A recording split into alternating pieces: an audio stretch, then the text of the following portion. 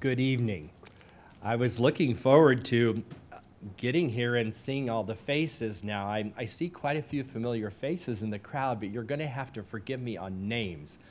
I'll work on them though, and I like to get to know people by their name. You like it when I call you by your name, and I'm going to try real hard.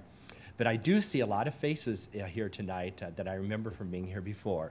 And I remember really enjoying being with your church before. So I'm certainly anticipating some good things from the Lord these next couple of days. Well, I have my wife with me this time. Did you see my wife over there? The best half of me is over there, and she gets to stay with me till Saturday. Then she'll be going home. But introduce yourself to her, and then she'll know some of the people that I've been talking about when I've been here before. So I'm really glad she could be here. We started out from home last Friday, went to Plain City, and stayed the night with one of our married daughters there. And then we traveled to Delaware and spent the weekend with one of our married daughters there. And then today we came over into your cold state of Virginia. When we left home, it was nice in Illinois. We thought we were coming to the sunny South. We are not in the sunny South. But it was pretty nice in Illinois.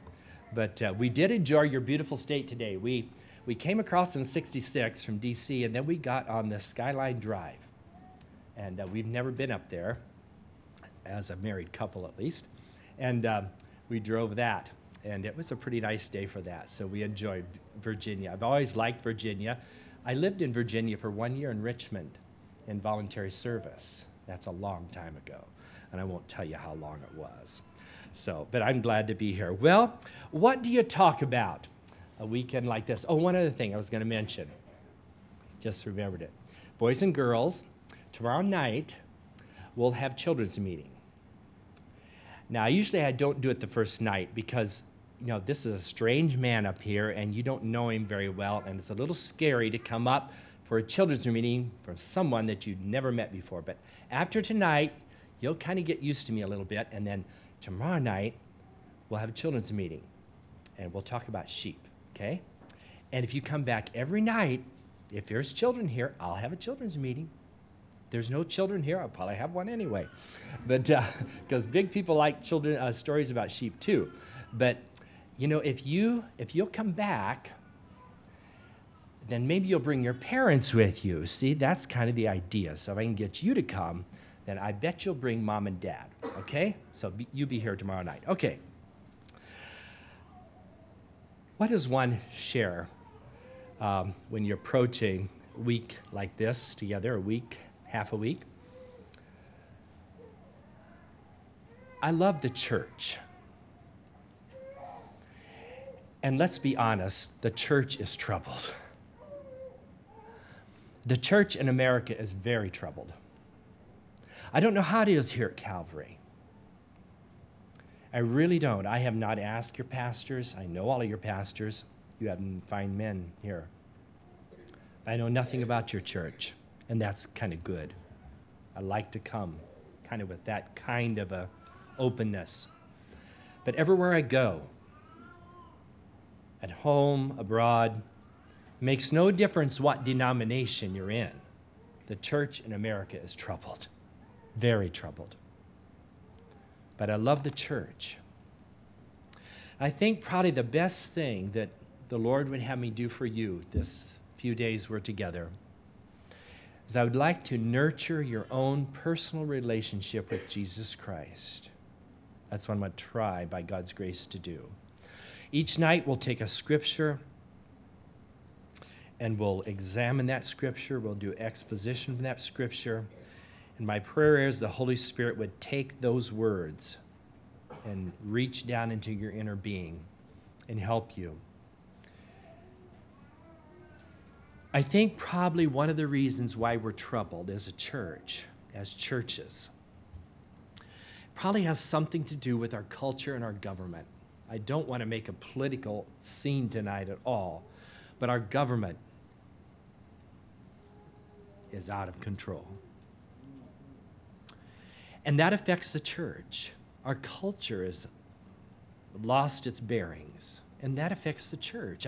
I wish it didn't as much as it did, but it does. But I would just quickly add, when cultures get like ours, it really is a golden opportunity for us, because it makes the difference between us and them much different. And we really ought to be brighter lights. And I think we're going to have some wonderful opportunities. If we are the people we ought to be, I think we'll have some wonderful opportunities. So yes, I know it's kind of discouraging, but it really doesn't have to stay that way. I have to battle it. I have to work with it, probably just like you. But I think God has some exciting days ahead for us. We want to use them wisely. Tonight, my topic is, why does the church need revival? That's my topic. Why does the church need revival? How would you explain revival? Let me give you a couple of quotes, what other people have said about revival. This one is from a man by the name of D.M. Panton. He says, revival is an inrush of divine life into a body threatening to become a corpse. End of quote. I kind of like that. Now you have to think about it just a little bit. It's an inrush of divine life into a body that's threatening to become a corpse. Kind of like that. Here's one from the Bible itself.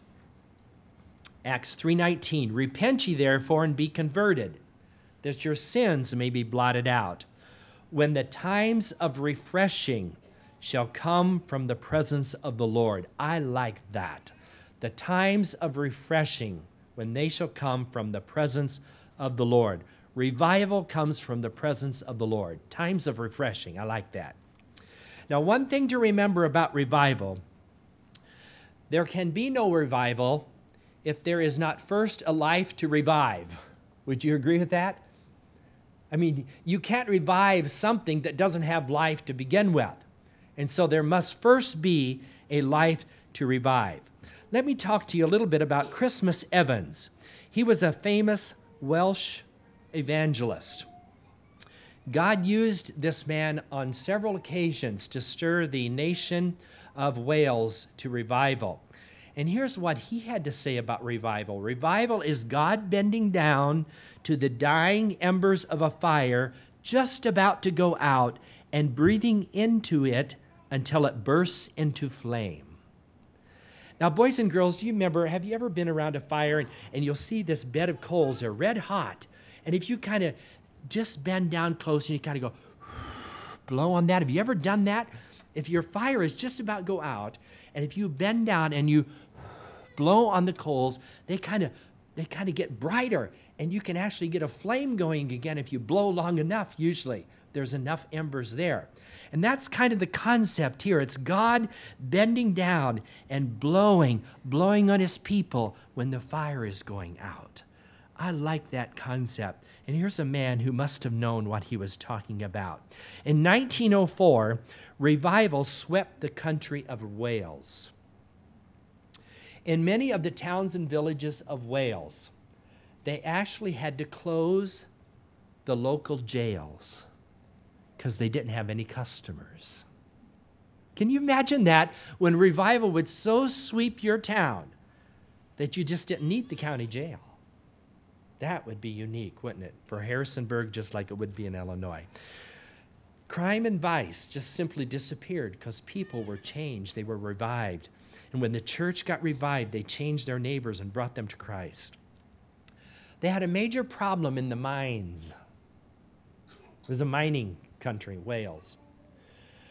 They couldn't get the donkeys to pull the carts out of the mines. You know why? Because all the donkeys knew were cursing and swearing in the crack of the whip.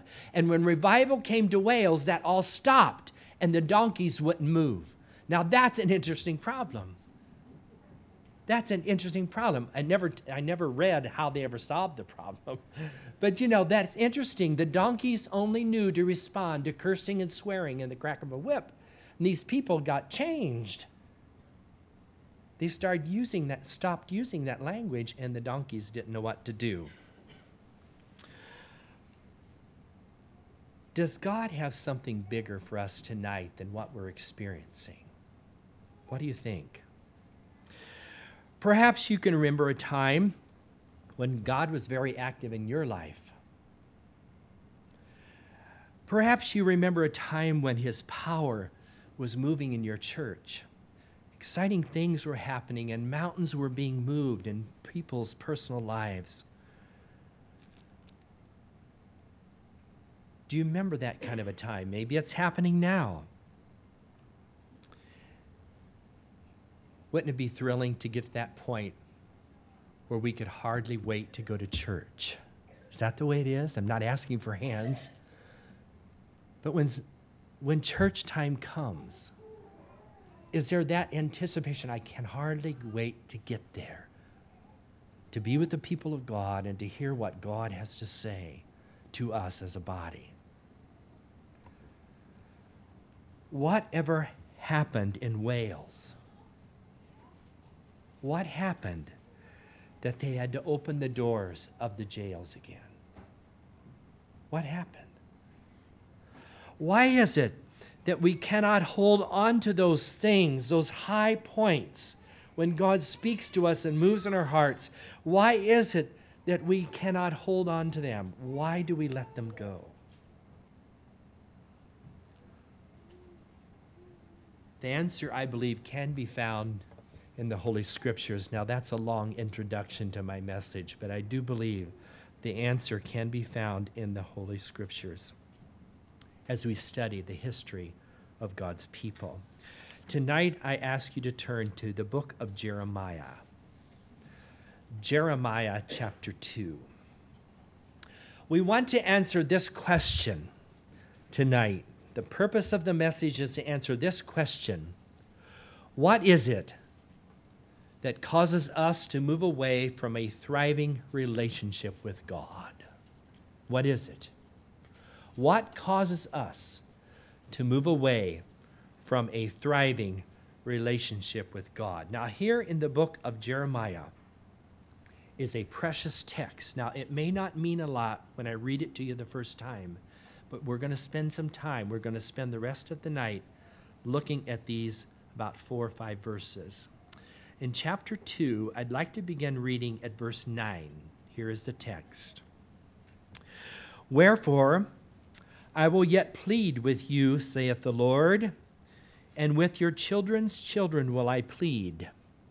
For pass over the isles of Chittim, and see, and send unto Kedar, and consider diligently, and see if there be such a thing. Hath a nation changed their gods, which are yet no gods? But my people have changed their glory for that which doth not profit. Be astonished, O ye heavens, at this, and be horribly afraid. Be ye very desolate, saith the Lord, for my people have committed 2 evils. They have forsaken me, the fountain of living waters, and hewed them out cisterns, broken cisterns, that can hold no water. That is our text for the evening. May the Lord bless this holy word to our hearts tonight. Wherefore I will yet plead with you, saith the Lord. When the Holy Spirit chooses words like, I will plead with you, you ought to sit up and take notice and listen.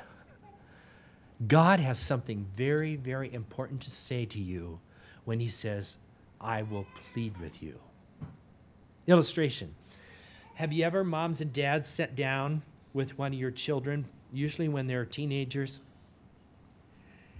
and you say, I want to plead with you? Have you ever gone to a brother and sister in Christ, said, I would like to plead with you? Do you not hear the agony of God's heart and the throb of his heart in this scripture? It says, I'm pleading with my people, and I'm pleading with your grandchildren. And that's what God is doing to all of us tonight. He's pleading with us. There is agony in his heart. And he is making a plea. Listen to what I have to say. That's what he's saying. Now, in this context, I'm not going to take the time to read the earlier part of the chapter, but in the context, God is bending over his people, and then he's saying, I remember a different time than this. He says, I remember a very intimate time with you. I remember my people when you walked with me and you heard me. I remember that kind of a time. See, in the Bible, God compares his relationship with people, his people, to a marriage. It's always been that way. He refers to his people. His people were his bride, and we are the church is the bride of Christ. He's reminding them of that intimate relationship that they had once had with him. He just reminds them in this chapter of a time when they were so in love with him. Ladies, do you remember when you were first married to your husband, or perhaps right before you were married to him? Do you remember how you would go anywhere just to be with him? Wherever he went, you would go anywhere with him just to be with him. Remember that?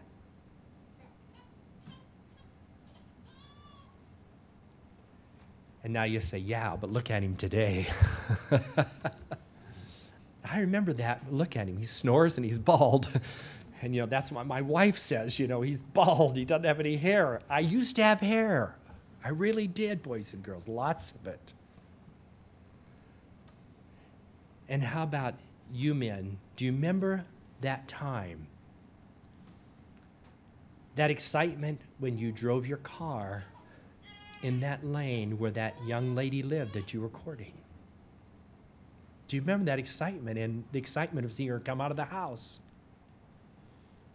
And you would do about anything just to be around her. Do you remember the time when she put her hand for the first time in yours? Remember how soft it seemed and how small compared to yours? And remember what that did? It just went, that's the way it works. Now that's maybe a bit crude, but I think it does illustrate the point that God is making in this text. He remembers that kind of a time when his people were that excited about him. He says, I plead with you, and I plead with your grandchildren. He says, I've got a challenge for you now. That challenge is in verse 10. Pass over the isles of Chittim and see and send into Kedar, 2 countries. Said, look at these 2 countries. Consider diligently, and see if there be such a thing. Hath a nation changed their gods, which are yet no gods? He said, look at these 2 countries. They both serve gods. You notice it's small g. Notice that? Here are 2 countries that serve false gods.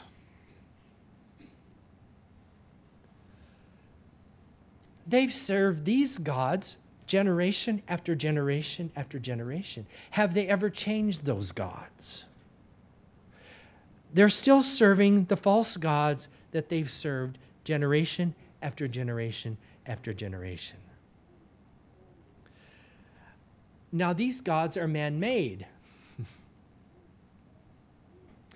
They're usually made of wood or stone or iron.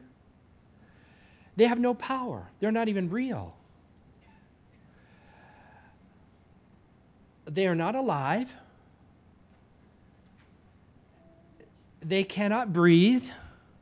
They can't even think. And yet, consider the fidelity of these people to that God, that false God. Consider their fidelity. Have they changed their gods? That's what he's saying. He said, I challenge you. Have they changed their gods? But look what he says then in the last part of verse 11. But my people have changed their glory for that which doth not profit. But here are my people. They know the one true and only God. They've been exposed to him. They've seen his power. They've known his power. The only true God. They've known that true God, me. And they have given that relationship up. See, that's what he's saying. You've given that relationship up. And then God calls on the heavens to be a witness to this in verse 12. Be astonished, O ye heavens, at this, and be horribly afraid. Be ye very desolate, saith the Lord. He says, he calls on the heavens that are above all these nations. He says, look down at what has happened. He said, what has happened is unthinkable. It's horrible. It's beyond comprehension that a people who knew the only true God have given that relationship up, and these other people, these two nations, keep worshiping this false God that can't even hear or think, and they are still worshiping that God. And he calls on the heavens. He said, it's unthinkable that this has happened. Be a witness to it.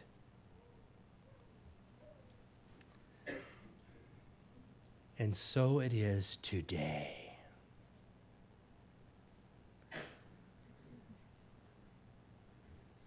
The followers of Muhammad and Allah are far more loyal to him than many are to Christ. I wish I didn't have to say that. I didn't say then all are to Christ. I said then many are to Christ. Do you remember 9/11? We all remember 9/11. Do you remember what those men were saying as they flew those airplanes into those towers? What were their last words? Akbar is great. Akbar is great. That's what they were shouting. Akbar is the name for their God.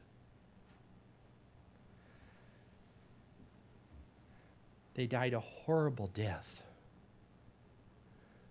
And within seconds, they learned that they had been worshiping a false God.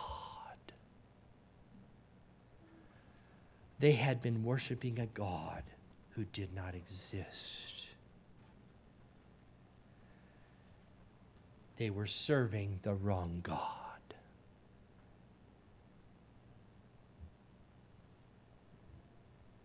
But I give that illustration to illustrate to you their fidelity to their God. Why does this happen? Why are they often more loyal than the people of God to the one true God? Let's think about that a little bit. I think it needs to be answered. All false gods are man-made. When a man makes a god, he makes a god according to his own thinking. He tends to make a god sort of like himself, an enlargement of himself, an enlargement of his own imperfections. See, people dream up gods. They come up with ideas about how God ought to be. And so man makes a God that pleases his own nature, a God he would like to have often. Let me illustrate this way. How do you get a man to be a suicide bomber? Any volunteers? To be a suicide bomber. How do you get a man to do that? I'll tell you how they do it. One of the ways, this isn't the only way, but the major way they do it. They tell the man there will be 72 virgins waiting for him when he dies.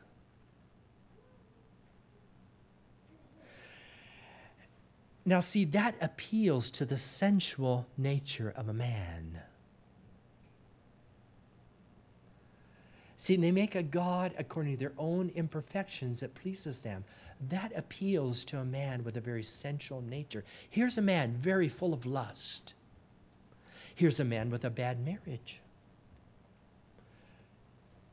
You do this, you fly your plane into the tower, you will have 72 virgins. And they do it.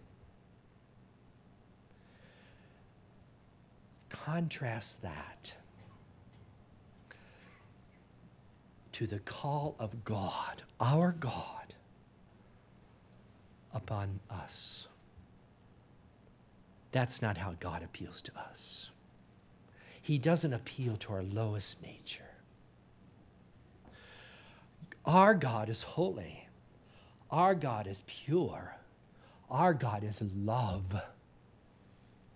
He calls us always to a higher plane. He calls us to something greater than ourselves, always to something higher. That's the call of our God. He doesn't appeal to our lowest nature. He calls us to a higher plane, to live on a higher level. He does not consent to what is impure, what is evil.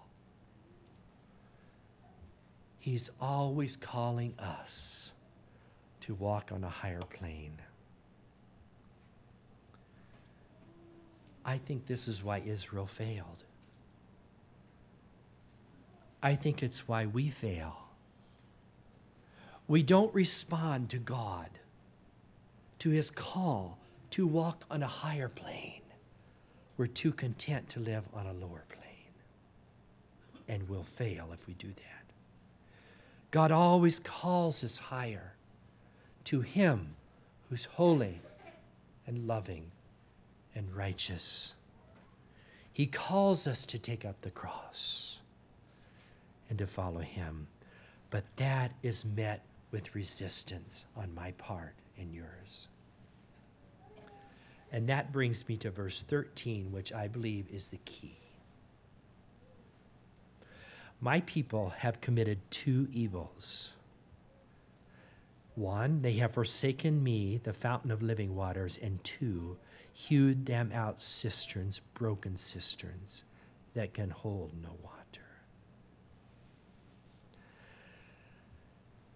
Now I'm going to make a statement that once in a while I say something like this at home, here's something that I think I've put a lifetime into learning. Do you ever come to that point? You think, I've spent all my life learning this. You get an insight from God, and it's so precious, and you feel like, I look back on my whole life, and I think I've been learning this my whole life. Here's one of those, for whatever it's worth.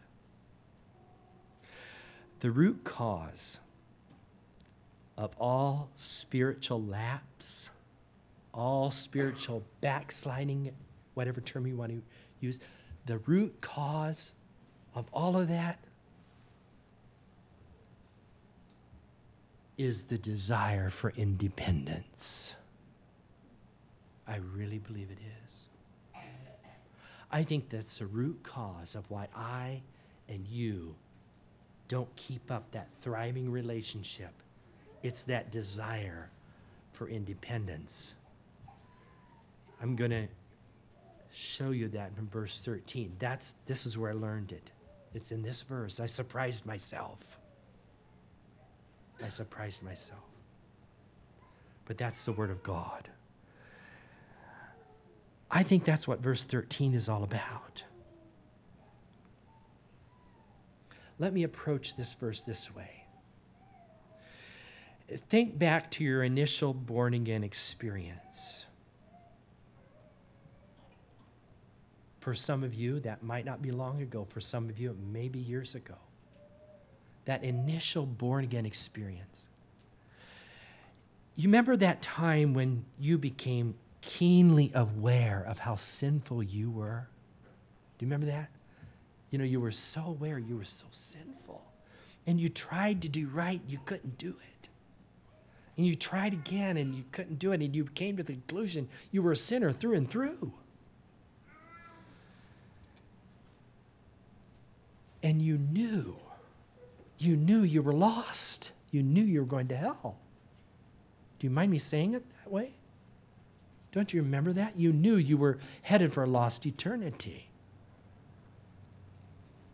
And then you've learned and understood that there was someone that could save you from all of that. And when you respond to that and you ask God to save you through his Son, Jesus Christ, you experience that wonderful born-again experience. You were totally new. At that point, you understood that you were totally dependent upon Jesus Christ. There was no other way. Don't you remember that? There is no other way, and you knew it. That's why you came to Christ. If there was another way, you'd have taken that way. And then when you came to him, he changed you, and you knew it was real. Unfortunately, for all of us, and I don't think there's any exceptions to this, sooner or later, there is something that rises up within man and clamors to be independent. We were dependent and we knew it. But there is something that comes up within me, and I start taking my own way and somehow think I can do it myself. It clamors for this thing of independence. And we do then exactly what the children of Israel did in verse 13. We do this. We do the very thing they did. One, they have forsaken me, the fountain of living waters. Do any of you have a spring on your property? Any of you got a spring on your property? There's one. Okay, there's several. Okay. We don't have many springs in Illinois, a few. Not many. I would think in the Shenandoah Valley you would have some springs. I think every parent here ought to take your children to a spring. I think every person ought to see a spring. Maybe it's just me, but I love springs. There's something so exciting about spring. A spring is water that comes up out of the ground. You can't tell why it comes up. It just comes up and it just bubbles and it bubbles and it bubbles and it just keeps flowing and flowing and flowing.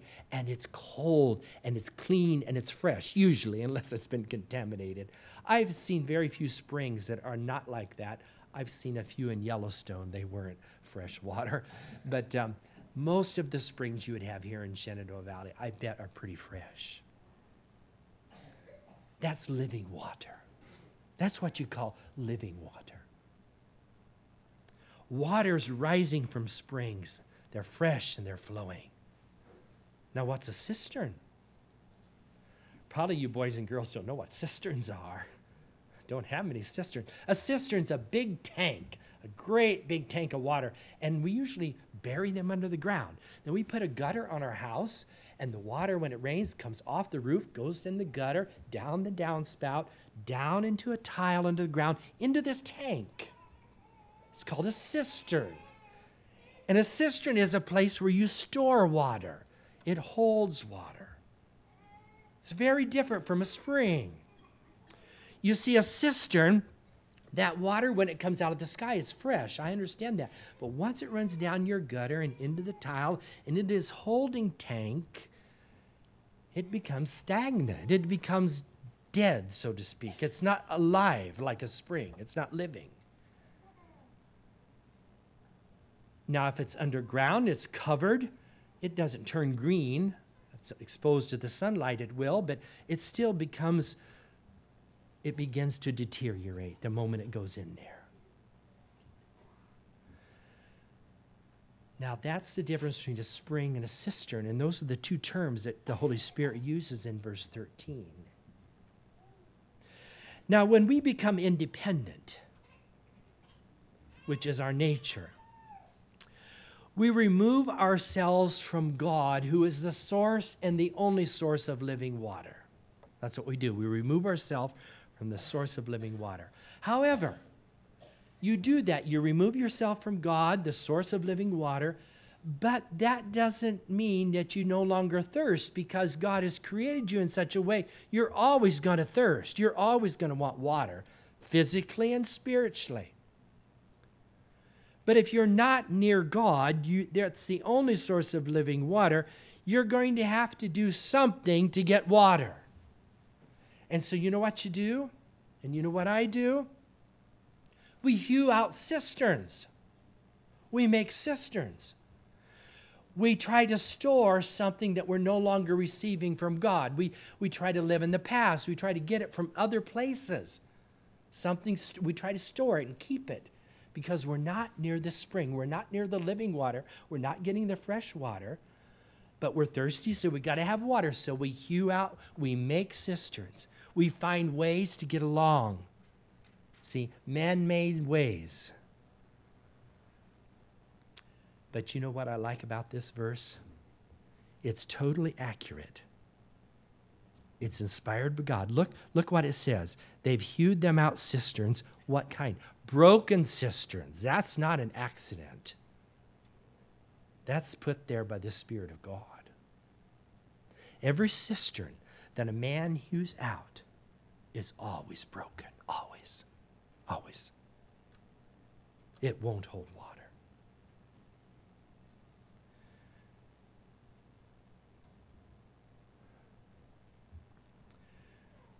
When you and I begin to take our own way and go independent from God, we forsake the living waters just like his people did.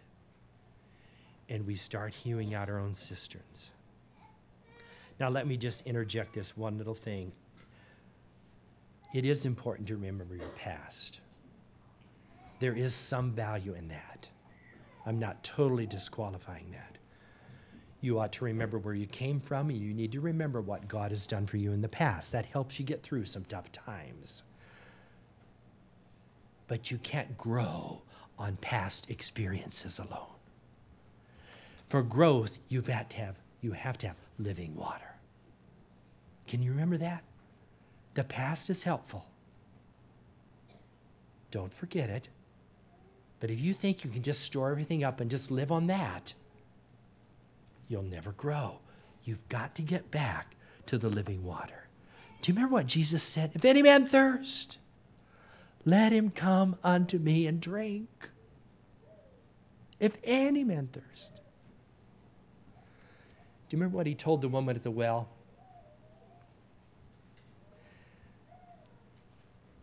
He said, these are my words, if you knew who was talking to you, referring to himself, thou wouldest have asked of him, and he would have given thee living water. Remember that? That's Jesus. You don't grow any other way. The purpose of this challenge tonight is not to condemn you. That is not my thrust. The purpose tonight is deliverance. The piercing, searching Word of God, its purpose is not to crush us. It's to lift us to new heights. It's to revive that love relationship like you had with your new bride or your new husband. It is to revive that dependent relationship that you had with him when you first came to Christ. When you knew you were needy and you knew you needed him. Why do we need revival? Because you and I are independent people. That's very blunt, but it's very true. It's very true. May God help us in these next number of days to be drawn to the source of living water and stay there. And stay there. and be revived. Let's pray together. Father, it's so amazing to take a text from the Old Testament, such as the book of Jeremiah, that we read over time and again and miss its meaning. Father, thank you for using your Holy Spirit to show us tonight that we are very much like your people in years past. Lord, we wish we weren't so independent, but we have been. And we have forsaken thee, the fountain of living waters. And we've gone about to hew out our own cisterns to store up water. And we don't grow that way. And we confess that to you tonight. And so we come to you tonight knowing once again we are totally dependent upon you. And so I pray that you'd help us all to just realize afresh, Lord, we need you. Lord, we cannot live without you. And Lord, we never grow without you. So, Father, in your mercy, see fit to remember us tonight as we drink from the living well. In Jesus' name we pray. Amen.